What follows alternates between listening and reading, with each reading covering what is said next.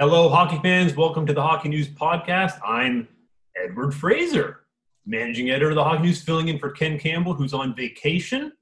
Still got senior writers Matt Larkin and Ryan Kennedy here with me. We're here previewing the Eastern Conference after doing the West last week. Last week. Yes. Last week. I got my cat here. Boo! I'm allergic to you, cat. One of three. I don't think he's going to have any feelings either way on any of the playoff series, but we'll check in. We'll see how your analysis is, and if it's no good, we'll check in with the cat. he'll be pushing the Panthers. Hey-o! Already? I'll let myself out there.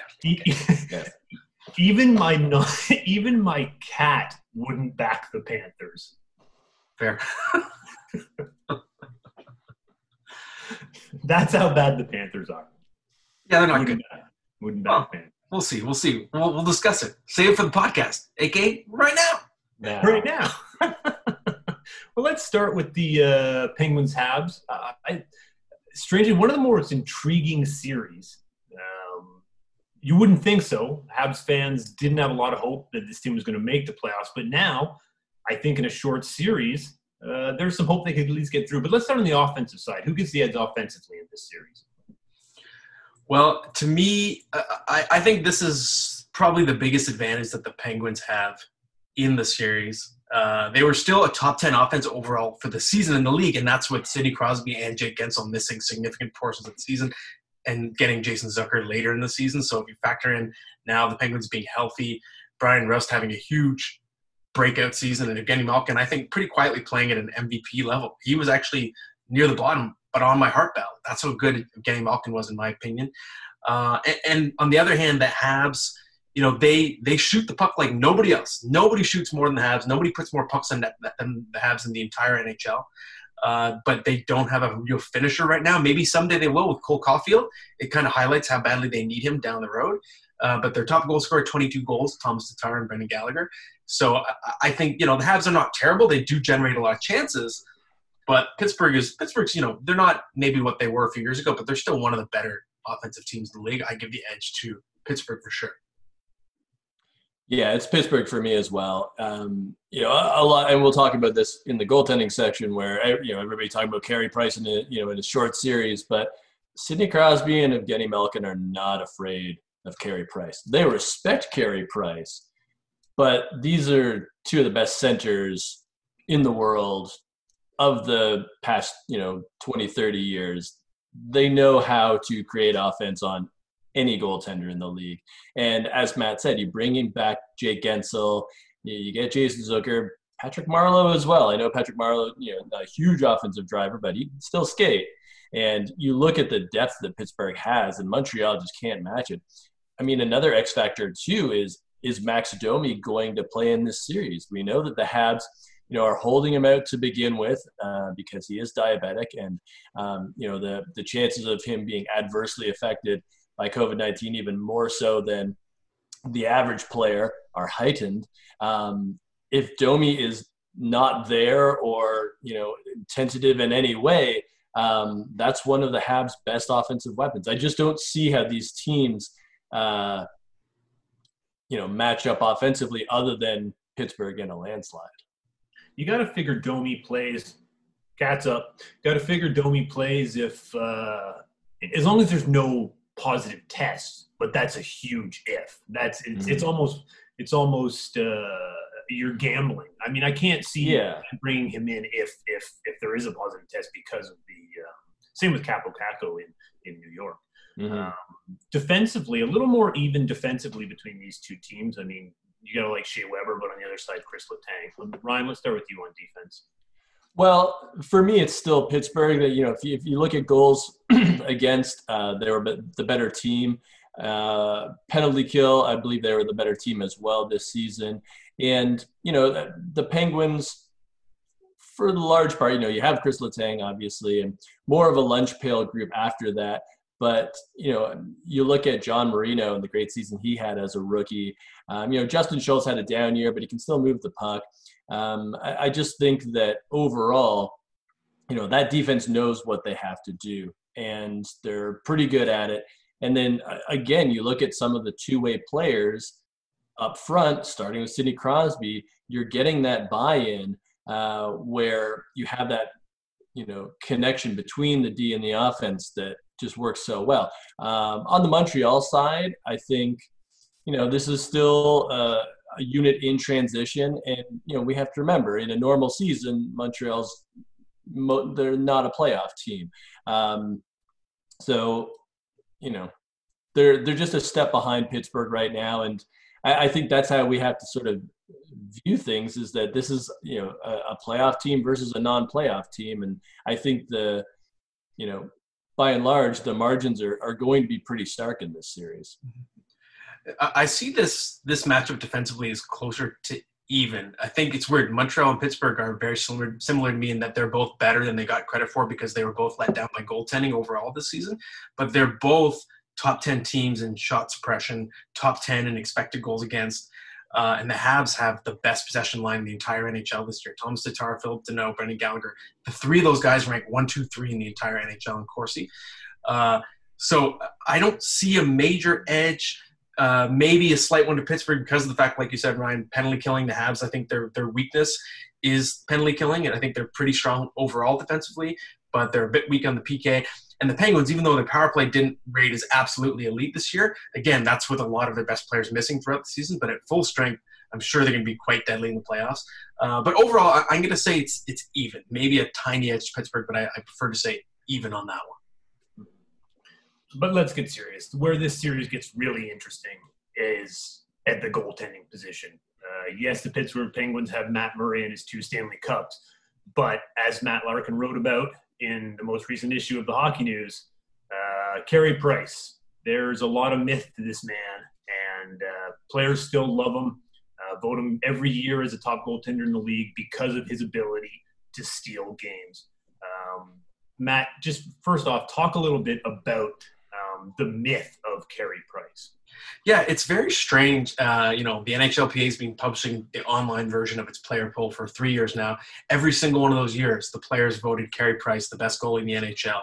Even when we have guys like Andrei Vasilevsky being the actual best goalie in the NHL, or having amazing seasons, Jordan Binnington, Connor Hellebuyck this year. But for some reason, there's still that mystique around Price, and that's sort of what I dove into the story. To why does it still exist? Because the numbers aren't there anymore. The first half of his career, the resume was there. But even this year, he graded out as average at best when you look at the goals saved above average per 60, and especially considering that the Habs, they were a good defensive team. So it's not like he had a really difficult workload the way Connor Hellebuyck did. So theoretically, Price should have had really good numbers. He actually brought down Montreal's overall defensive numbers. But it's bigger than that. It's the mystique. It's the mental makeup. I think players around the league and shooters, they still feel like he has, and especially I talked to goalies, several different goalies, retired goalies for this feature, and the one thing they all pointed out was that Price doesn't have a discernible weakness. You can't game plan for, okay, go high blocker, go glove, go shoot low. There's no definite hole in his game, and that gets in shooters' heads because you don't know where to go with the puck. And I remember John Tavares, for the story, he told me, he said, you have to be so prepared to face him, because if you're not ready, you're not going to be able to score on him. But it's interesting. So theoretically, that should be an edge for the Habs. And we know it was reported the Penguins were even pushing to make the series a best of 5, which it is now, because of the Carey Price factor. And I think that also ties to the questions in net for Pittsburgh. And, people will point to the season Tristan Jarry had, and he was, maybe the best goalie in the entire league for the first couple months of the season. He was an all-star game invitee, but he actually torpedoed. His game tanked after the All-Star break, .897 save percentage. So the wheels really did fall off for him. And it's weird because it's not like Matt Murray got things going. He never got things going this season. So I think it's a major question mark in net for the Penguins.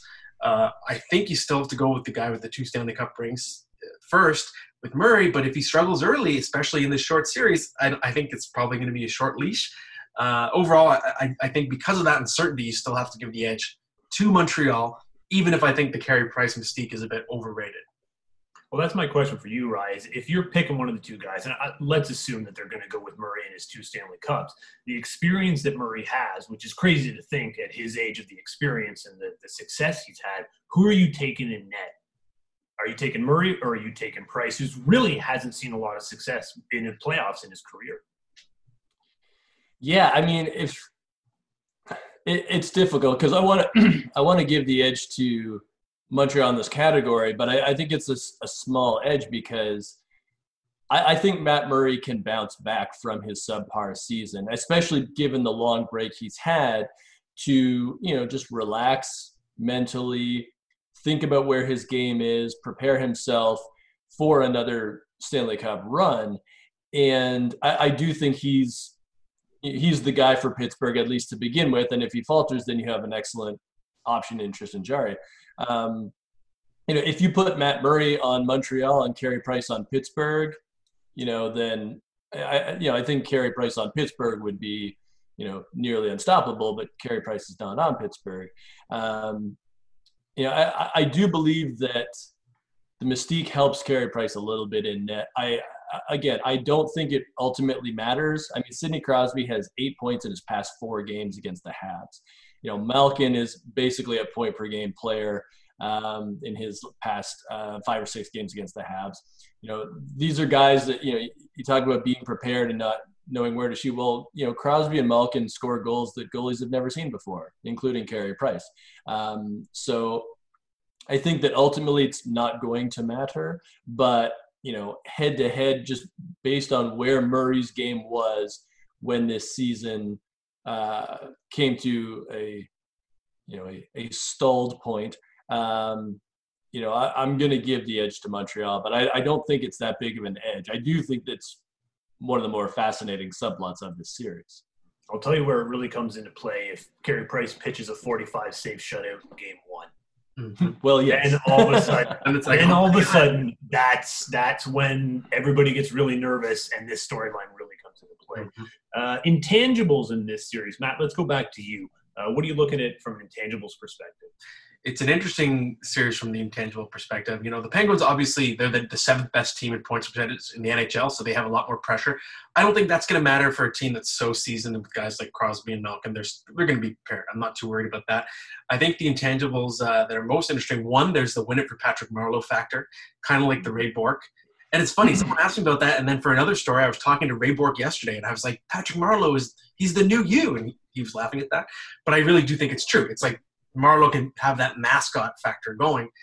But what to me stands out the most, I think there's some strikes for Montreal in the intangibles category. For one, Price is there, but we know he was very close to not going. He talked about having COVID, really hit his family close. So you have to wonder, for someone who had a really hard time and was pretty open about it, had a hard time choosing to come, is his head going to be fully in this series, knowing that Montreal's the 24th seed? And big picture, and I know I brought this up for some other teams last week, but I think it really applies to Montreal, the Alexis Lafreniere factor.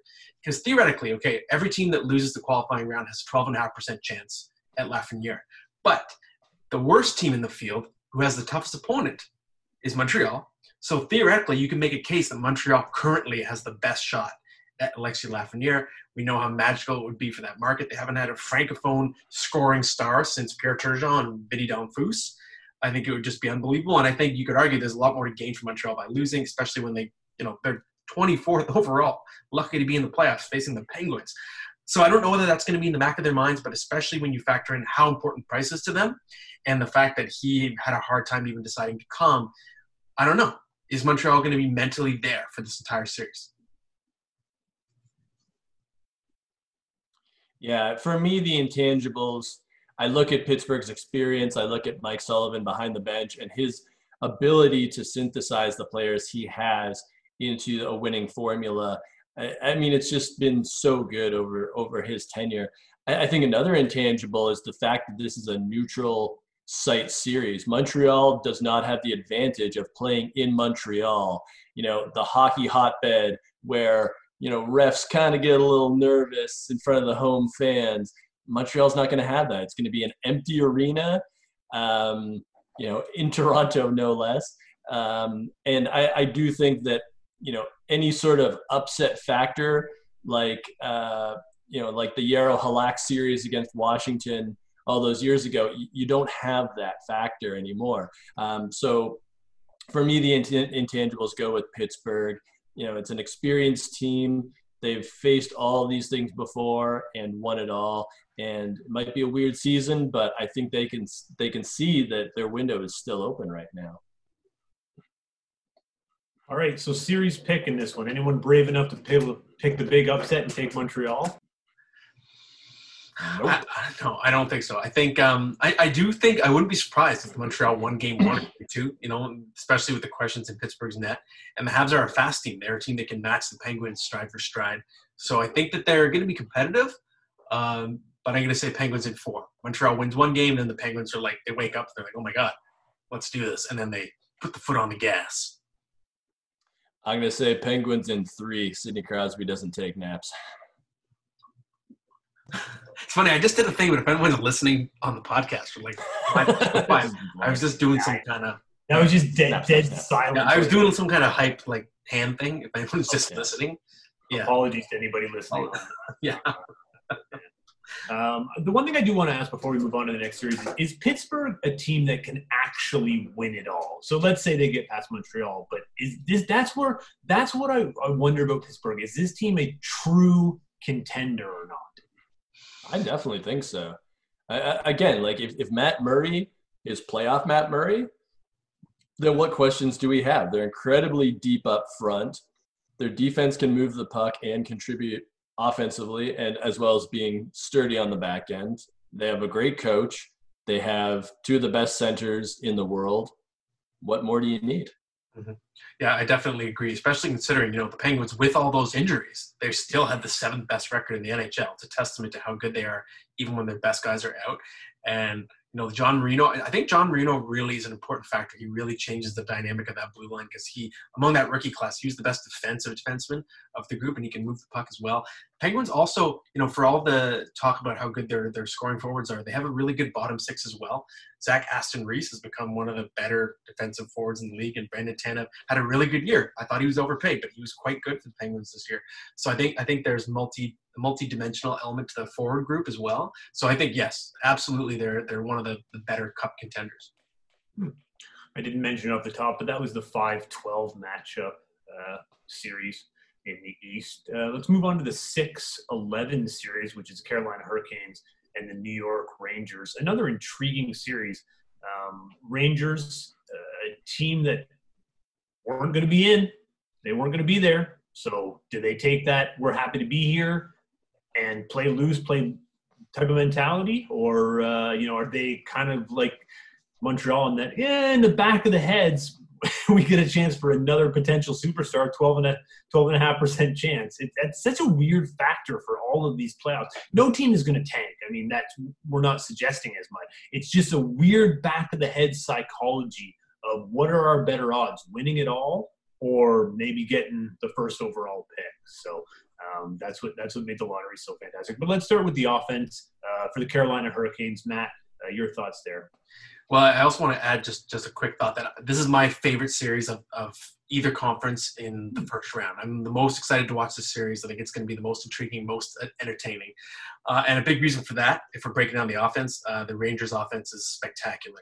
I think you can make a case they were the most exciting team to watch in the NHL this season, especially in the second half.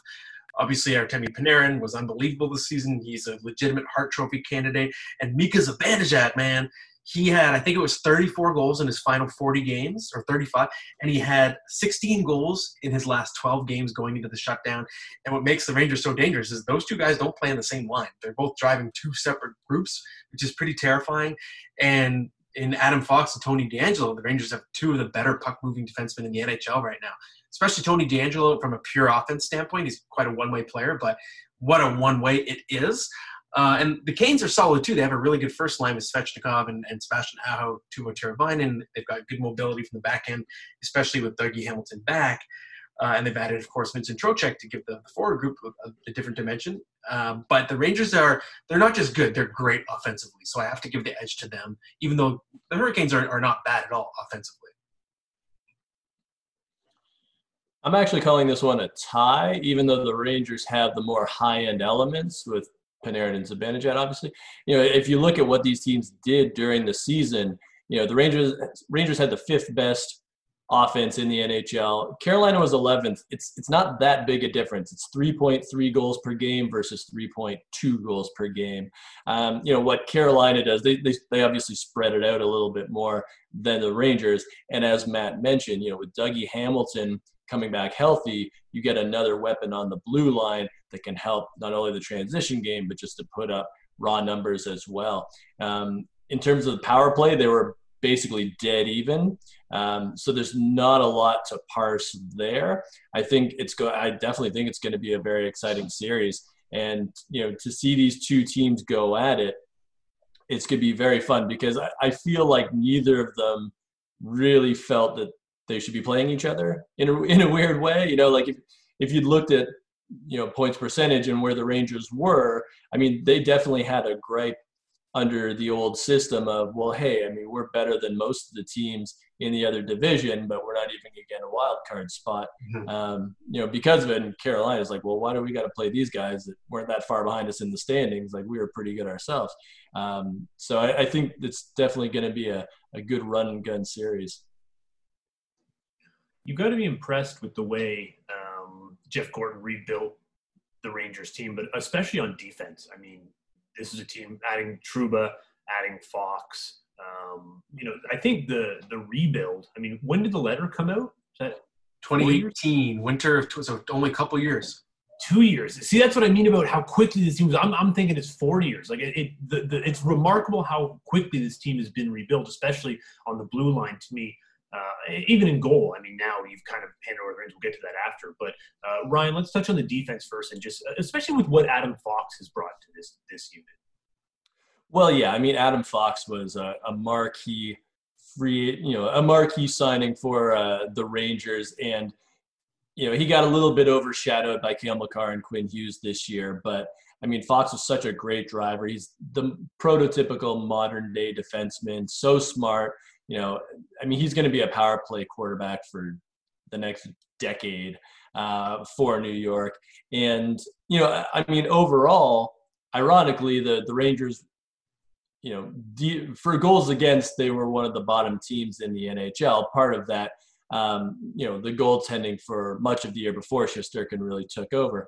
I give the edge to Carolina in this category because they had the fourth best defense in the NHL. And if you look at their goaltenders, James Reimer and Peter Mrazek, they were not particularly the reason why Carolina kept pucks out of the net.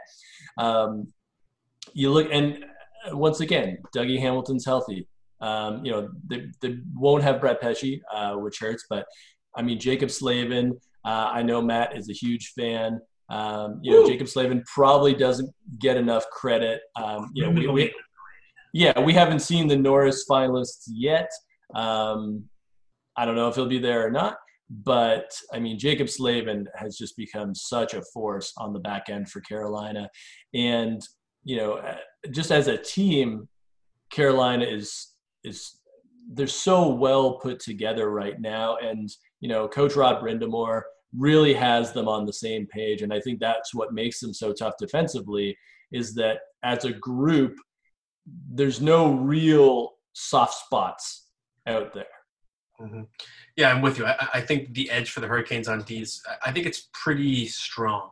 And the Rangers, it's weird. They have, as you alluded to, they have good defense men, but they don't necessarily have good defense. So these blue liners they're great at moving the puck, and they're great at kind of achieving defense by offense by keeping the puck in one area.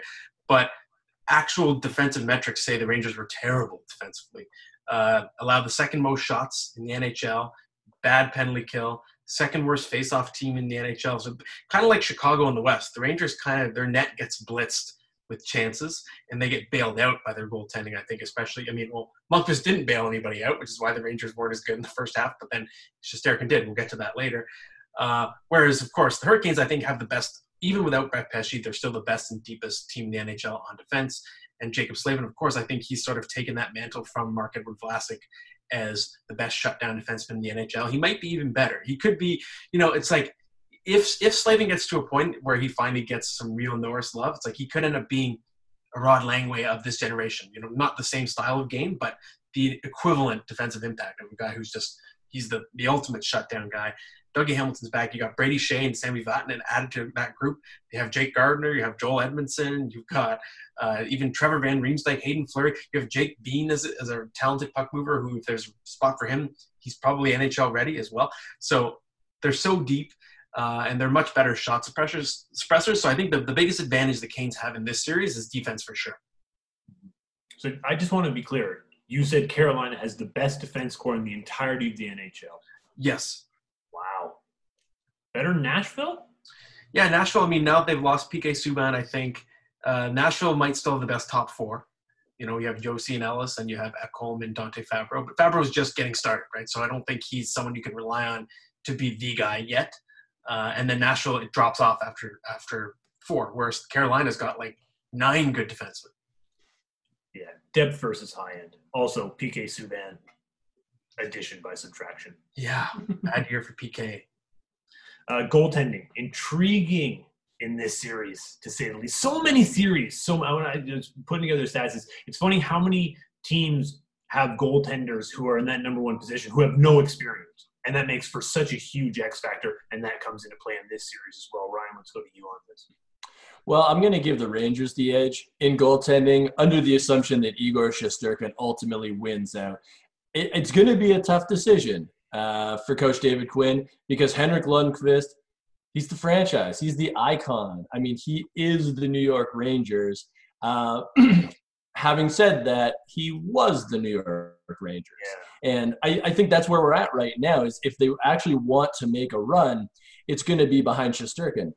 True, he doesn't have any NHL playoff experience, but he has plenty of KHL playoff experience. He has an Olympic gold medal. And, I mean, he was the guy that it's tough to say he saved their season because essentially, like, you know, the shortening of the season saved their season. You know? Yeah. But Shesterkin, he had them on the cusp. And I think it's his mantle to take. And overall, I mean, in this series, other than Shesterkin, it's not a good series for goaltenders. If you look at goals saved above average, these guys are average at best. And in the case of Lundqvist, bad. For Carolina, is it James Reimer or is it Peter Mrazek? I would assume Mrazek is the guy, but, I mean, it's a tenuous spot to begin with.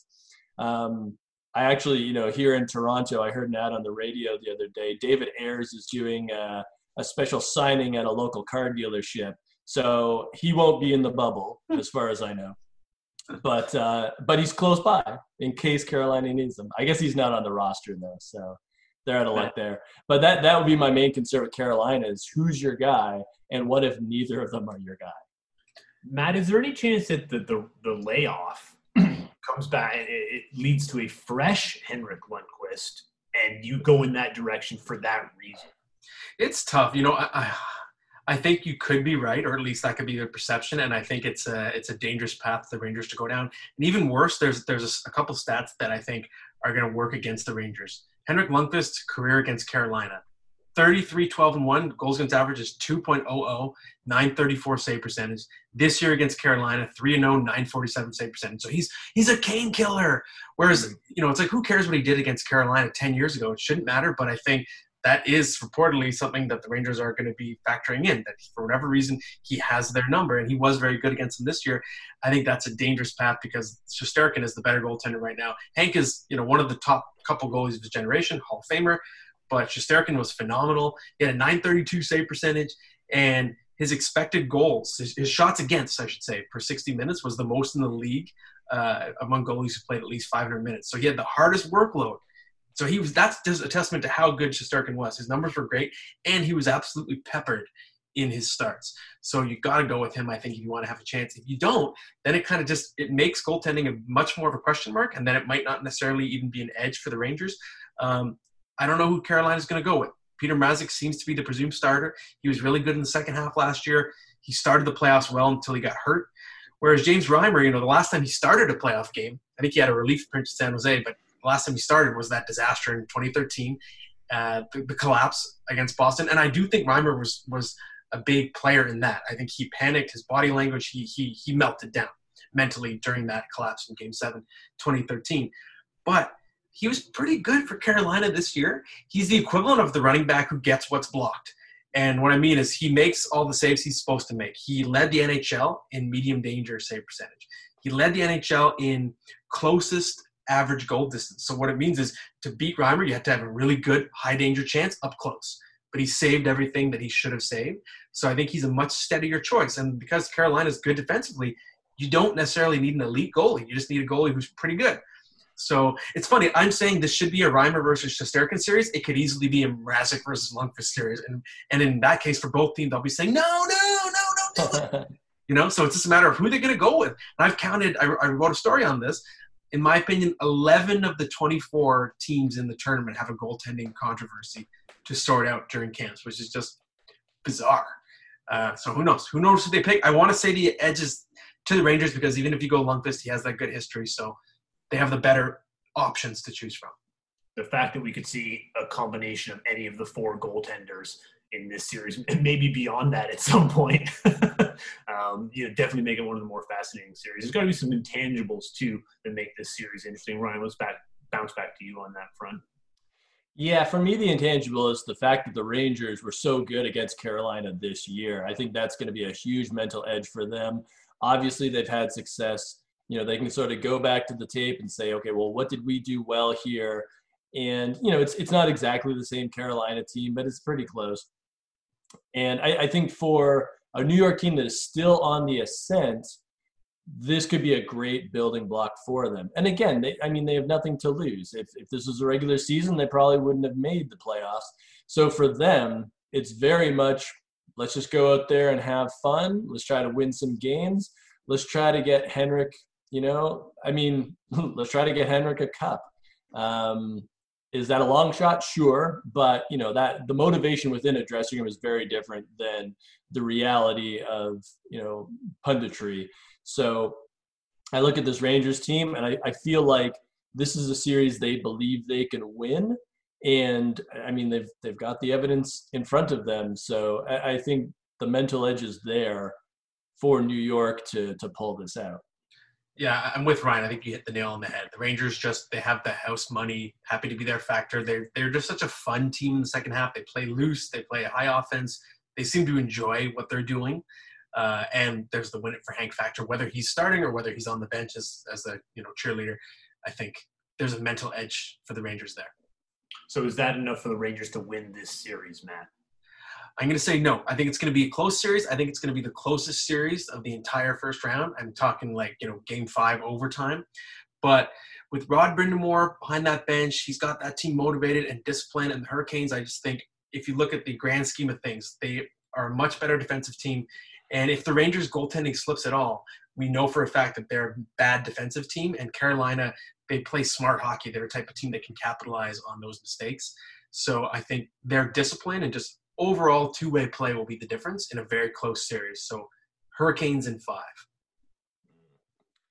I agree it's going to be close. I have Rangers in 5, and it's more of a gut feeling than anything when I think of Artemi Panarin versus whoever Carolina puts in net. I say to myself, that's probably enough to get the Rangers past, but I agree. I think this is going to be the closest series that we see in the play-in round. So do I break the tie? Go for it. Carolina in 5. All right. It's a real coin flip series. I even started writing Rangers because I was making notes and I deleted it and I was like, yeah, it could go either way. Yeah, and I think you're right in its most intriguing series as well for so many reasons. And in the fact that it's 2 offensively gifted teams for different reasons should be an exciting series to watch. Islanders-Panthers. I think we went from a high to a low. Yeah. Can we move on? Sorry, Islanders. And what's that gif? It's the Matthew Perry gif of him doing the thing. Yes. Oh boy. Splash some cold water on my face. Yeah. Okay, the 7 versus 10 series, another one that should be close. I don't think it will be, but the numbers suggest it should be. Let's start on offense, and let's start with Ryan. Break down the offensive side of this series. Well, Florida has one of the best offenses. Well, not in the NHL, but Florida has a much better offense than the Islanders did this year. Jonathan Huberdeau obviously had a monster season.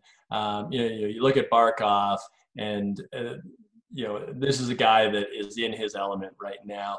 And with the Islanders, I mean, they're not a scoring team under Barry Trotz. That's not their thing. They're still very successful, but this is not a team that is going to blow you out of the water necessarily. This is a team that's going to grind you down. So when you look at Florida, if they're going to have a chance at pulling this off, it's going to be through their offense. They had a top 10 power play in the NHL. You look at the Islanders, and they were bottom 10 when it came to the penalty kill. And, in terms of goals for, once again, you got to go way down the list. Islanders bottom 10 in the NHL once again. So for me, I mean, this is a mismatch offensively. Not that that's conducive of the whole series, but Florida is definitely the team that can score here. Yeah, I'm with you, Ryan. I think the Islanders, they're not great generators on offense. They're one of the weaker possession teams. I think their power play is 24th in the NHL. And their best offensive player, Matt Barzal, he's kind of undergoing the Mike Modano transformation where, under a great coach in Barry Trotz, he's being asked to do a lot more. So he's a more complete player than he was a couple of years ago, but he's not scoring as much. And, after his rookie season, get 85 points. I was thinking Barzal might be, mature into a 95, 100-point kind of guy. He still might. He's still very young, but he's being just, he's doing a lot more different things on the ice, and it kind of suppresses his offense on the whole, and he's their best offensive player. Islanders are very deep. They're deep at center. You got Barzal, Brock Nelson, and added Jean-Gabriel Pageau, Casey Cizikas. But again, these guys are just not elite finishers, whereas the Panthers have high-end skill. Mike Hoffman, another really skilled player. And, of course, Evgeny Dodonov and Huberdeau, Barkov. And even now, Owen Tippett at camp, he's someone who could be a sleeper who, whether he's playing on the third line or wherever he ends up if he makes the team, he's got a lot of scoring touch for, he really acquitted himself well in the AHL as one of their best prospects. So it's another guy added to the lineup that could be dangerous, a bit of an X factor. So, yeah, I see a fairly strong edge here for the Panthers. I think they were 6th in the NHL in goals, so they're one of the better offensive teams. I'm sorry if I'm sniping anybody's intangible here, but one of the more things that I think that it especially applies to this series is how much physicality is there going to be early in the playoffs. I mean, in a regular year, the first 2 rounds, teams are just beating the heck out of each other to the detriment of rounds 3 and 4. But it's an element that comes into play year after year after year. Is that going to be the case for this year? Is there going to be some subconscious lack of willingness to get up in somebody's face, even in terms of taking the body? Is it just going to be a different type of year? Is it because it's really just kind of the start of a season rather than transitioning out of the regular season to the playoffs? And then how much does that impact the Islanders, especially because of their physicality? I was talking to Tom Thompson this morning, a long-time NHL scout and executive, and he said he thinks that there's going to be very, very little physicality when the playoffs started, just because of the layoff and because of this kind of the mentality behind COVID. And so is it going to be different, and how much does that impact the Islanders? Well, it's an interesting point. And I think, I would agree that maybe it's going to be less physical because teams are probably going to be faster. They're going to be well rested, and in order to hit somebody, you got to catch them. You got to get a beat on them, and that might be more difficult in the first series or 2. So, this is not going to be the war of attrition that we're used to in the NHL playoffs, because this is more like October hockey, really. I mean, guys were just kicking back for a couple of months. They were maybe doing some golfing. I mean, obviously they were doing their training, but like a lot of guys I talked to were saying, like, I'm treating this like the summer. I'm off the ice, I'm recovering and recuperating, and taking a bit of a break while I have the opportunity. Obviously, now with the training camps, they're ramping back up. But I know we've already seen reports. I believe it was actually Joel Quenneville in Florida saying, like, man, like, the guys are fast right now. Like, I'm impressed at what pace we've had early on in training camp. It really shows how prepared the guys were. And I think part of that is how fresh they are. That's interesting. It's funny, throughout the COVID shutdown, I've landed on the other side. because yes, these guys have had summers, but they, in your typical summer, you're still eventually by August, whenever you're going to get on the ice, you're going to start doing a lot more on-ice drills and skills training, all these different things that for skaters in particular, you haven't been able to do in the same way. So I'm predicting a festival of jelly legs at the beginning, kind of like when a player is unsigned, like let's say William Nylander last year, and he wasn't able to play. He could only practice, he couldn't play with any team, and he just comes in and he never really found his legs all season. And I'm wondering if we're going to see that. And the question is, does that mean less physicality because teams are sort of tentative, or is it going to be more physical because it's going to be more of a grinding game? I actually think it's going to be more of a grinding game, at least early on. So it's, who knows? I could be wrong. Ryan, your theory could be right, but it's just my prediction. I'm predicting some grubby hockey at the beginning. That's again, it's what part of what and it's been said time and time again, but it's what makes this playoff so fascinating is you really don't know until the games get started. And it could be a series to series type of thing, depending how the team is prepared going into it. If it is that grubby type series, though, it definitely favors the Islanders because of their defense. Eh, Matt? Yes, I think that especially their forwards are more of a grinding style, and we really saw that last year when they swept Pittsburgh. Pittsburgh didn't have an answer for the style of play. But the weirdest thing to me about the Islanders, this was true last year and this year, I don't understand it. I don't know if it's by design, but their defense is kind of bend but don't break. If you actually break down the numbers, they're not very good defensively. They allowed the second most shot attempts, 5-on-5, fifth most scoring chances, fourth most high danger chances. They depend on their goaltending to bail them out. They did that last year. But with Barry Trotz, I trust him so much as a coach. I'm just like, oh, that's his plan, right? Yeah, his plan. But if that's not true, then I think the Islanders are actually quite overrated defensively. Lucky for them, the Panthers were not very great defensively either, bad on the penalty kill. And we knew at the trade deadline, Dale Talon was trying to add another top four defenseman. He couldn't do it. And Joel Quenneville, he had trouble figuring out what to do with a lot of those defensemen this year. Even Michael Matheson is the guy that really stands out. He was supposed to be a major part of their top four, and at one point in the season, Quenneville's trying him at forward. And I know Quenneville's a deep thinker as a coach, but if you're Michael Matheson, that's not exactly a vote of confidence. Let's try you out there in the right wing. See what you do out there. Yeah, don't worry, but we'll let some other guys stop the other team from scoring. And that's supposed to be Matheson's game. He's a defenseman. So I think if you look at the Islanders' metrics being bad, but the Panthers having problems all year, I just think that neither team is great defensively. So I say no edge in this series. Wow. Well, I'll give the Islanders the edge. Even they might not have the deep stats, but they have the raw stats. They were a top 10 team in terms of goals against, whereas Florida was 29th in the NHL. So Florida was just horrid defensively versus the rest of the league. And I think, like I said, like this is New York's game. It's a low scoring structured affair. They're not going to give you a lot of space to breathe, and that's how they like it. And they've had a bit of success with it recently, and Barry Trotz, that he knows what to do with this unit, and I think that's going to be a big advantage for the Islanders. And I think a big reason that the Panthers were so horrid on defense was Sergei Bobrovsky. I mean, a huge disappointment in the first year of his big contract. Ryan, let's stick with you. You can speak to that situation with Florida. Yeah, I mean, if we're going to flip over to goaltending, I give the Islanders the edge because, I mean, Florida's got a big problem on their hands with Bobrovsky.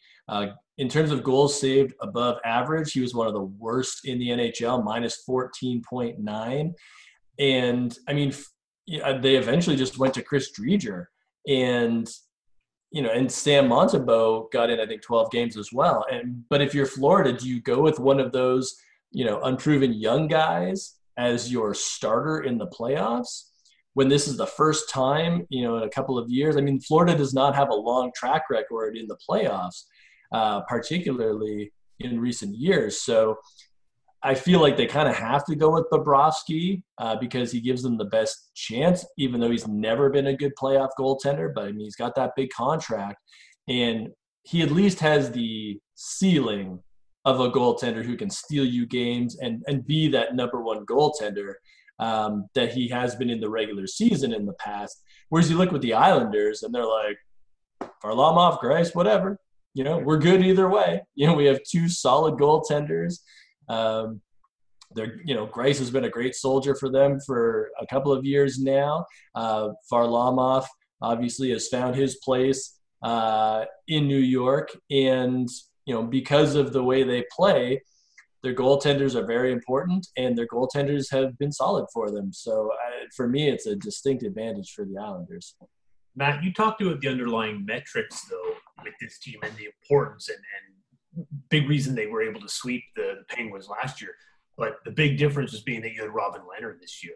So do the Islanders have that same level of goaltending that they had last year when they had a bit of playoff success? I don't think it's quite at that level. It's good. It's no longer great. And that's why this series, I'm glad Ryan said the word ceiling, because the goaltending matchup is floor versus ceiling. Islanders now have very high floor goaltending. Varlamov is the quintessential, he's not bad. He's pretty good. He's decent, goal save above average per 60. He was slightly above average. But again, Lehner was, elite last year. So was Greiss. Greiss was not as good this year. But it's still, I think you have to call it an edge, slight edge. At the same time, when I look at the big picture of the series, if you're going ceiling, Bobrovsky is the guy that could take over the series. And he's, if you want to trust what he's saying in his interviews the last couple of weeks, he's talking about having got his body feeling right, got his head right. And you have to give some weight to that, because there was an earlier point in Bobrovsky's career, and I remember I interviewed him for a story on this when he talked about how he changed his body. He reached a point where he was getting hurt, and he took the time to reevaluate things. He lost 20 pounds. He changed his flexibility because he had less meat on his body. He could move around more. And then he got on that run where he became the best goalie in the world for a few years, arguably. So we know that when he puts his mind to something, he means it. So I think we have to still give that some weight now that he's talking that way leading into these playoffs. So I'm not gonna say it's an edge for the Panthers, but I'm gonna call it even. So the Bobrovsky factor versus the Islanders factor. Let's look at the intangibles in this series, and Ryan, start with you. Well, this might be odd, but I have the intangibles as a tie because I look at coaching. I don't think you need to rank them. You don't need to rank intangibles. Fair enough. That would make them tangible. Yeah. Whoa. Yeah. Oh, mind blown. You got Barry Trotz and Joel Quenneville, two very established, successful coaches. Both have won Stanley Cups. I think it's not so much that it's a chess match, so much as you just have two guys that are going to be prepared and are going to have their teams in the right headspace. And, these franchises are at different places right now. I think Florida is still a team that is coming together, and there is still a bit more help coming. Whereas the Islanders, this is their squad, and, not taking away from their prospects necessarily, but, this is a team that's in its element right now and is trying to figure out how to break through for a long run. And I think that's sort of the fun here, is that you have two great motivators and hockey minds coaching against each other. I think that's such a fantastic point, Ryan, is that especially for guys – you're welcome. These teams have had, a month and a half now of knowing who their opponent is. Whereas in a regular season, you might be waiting until the last day of the year and have less than a week to prepare for your opponent. Mm-hmm. But now these guys have been able to watch video. They've been able to plan for the opponent for an extended period of time. And you wonder which team is going to be more prepared and which team is able to scheme better for those series. That's not only interesting in this series, but in all the series. And you wonder how much that's going to play a factor. Matt, what intangible are you looking at in this series? The cat's he's trying to influence me. And of course he's meowing during the Panthers discussion. Whoa. What are the odds?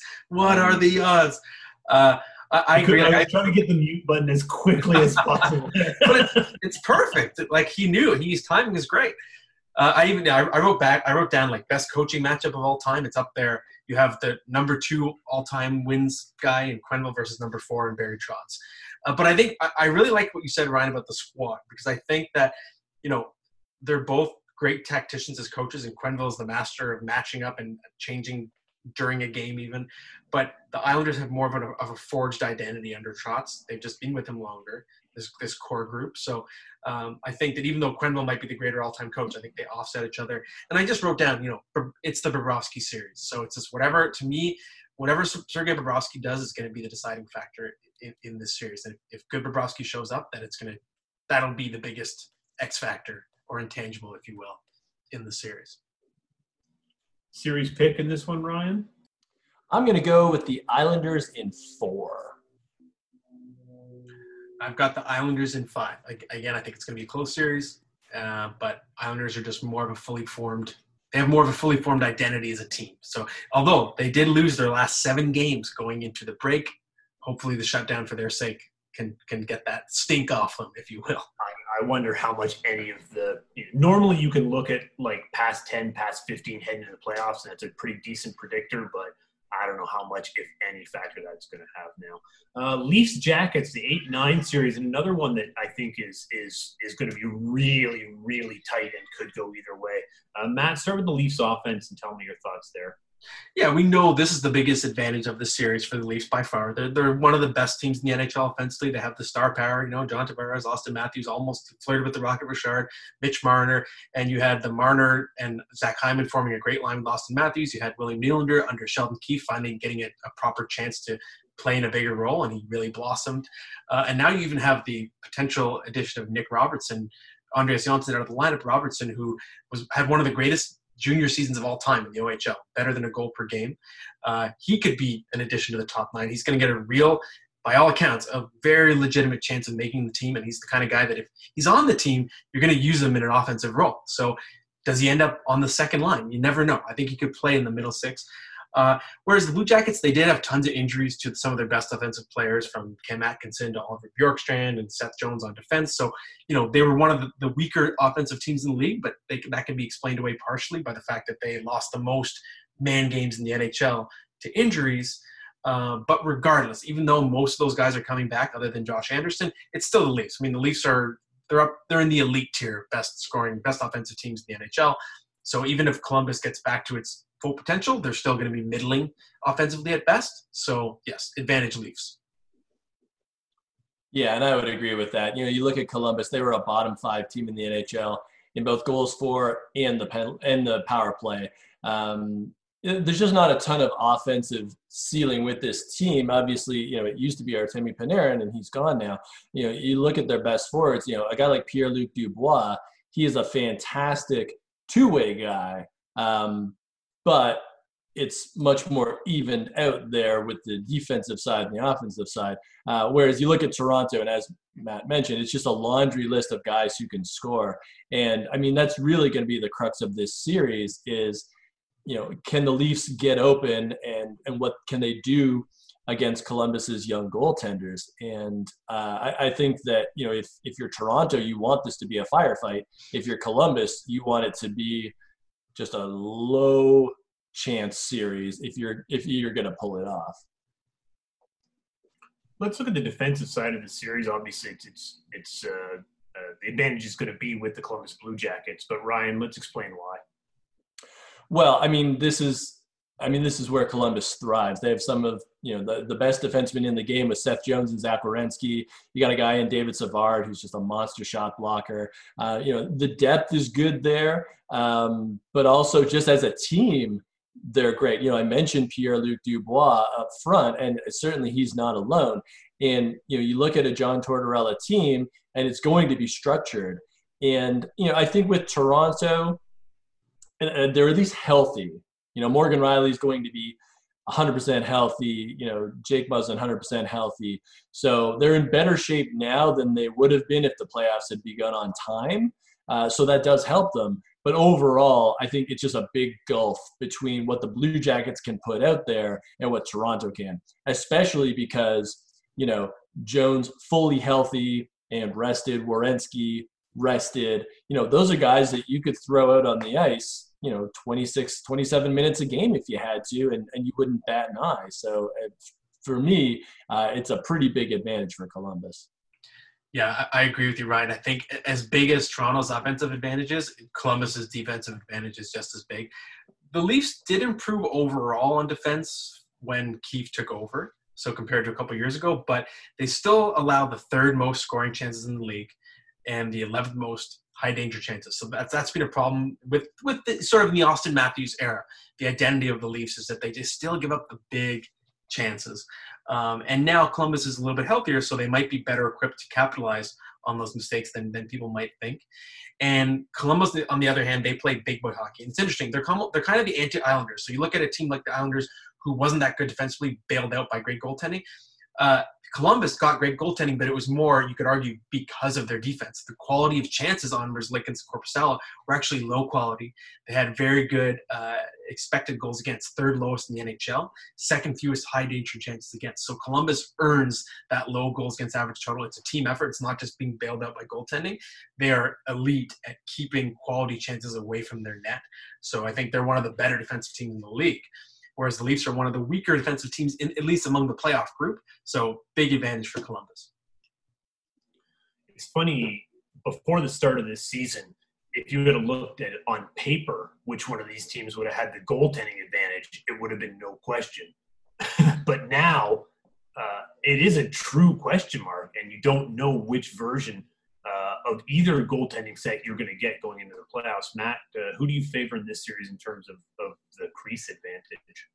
I favor the Blue Jackets. And, Freddie Anderson, he had a terrible season. He was one of the worst goaltenders in the NHL. And I think if you look at the statistics, his play, goaltending in general before Jack Campbell came in, so Michael Hutchinson as well, it actually stole multiple wins from the Leafs this season. Whereas Columbus got very good goaltending from both of their guys, Korpisalo and Elvis Merzlikins. And what's interesting to me is, I don't know who they're going to choose. I think Merzlikins, if he's the guy, it becomes especially intriguing because he's the definition of a series stealer. He got 5 shutouts in an 8-game span at one point this season. That's got to be scary news for the Leafs when someone can get that hot. And whereas Freddie Anderson, even when Anderson was having his better seasons last year, the year before, he still was ho-hum in the playoffs. That was Freddie at his best. So Freddie, he struggled all year. We don't know what we're going to get from him, whereas Columbus has 2 good options. I like the Blue Jackets, especially because, Toronto obviously is a team with more pressure on it by far. So Blue Jackets, to me, have a pretty decent edge in net. And Matt, or from Ryan, from reading your feature on Merzlikins that you wrote earlier this off season, I mean, this is a guy, when he gets rolling, if he gets hot, if they choose to go with him, if he gets hot, that could spell real danger for the Leafs. Yeah, and for me, I called it a tie just because we don't know what Merzlikins and Korpisalo will do on this stage just yet. It might follow what they did in the regular season. And, Merzlikins was top 10 in the league in goals saved above average, 12.10. So he definitely has the capability, but, the playoffs are a different beast. And it's just a bit of an unknown for me. With Frederik Andersen, we've seen him in the playoffs. It hasn't been great. He can get hot at times.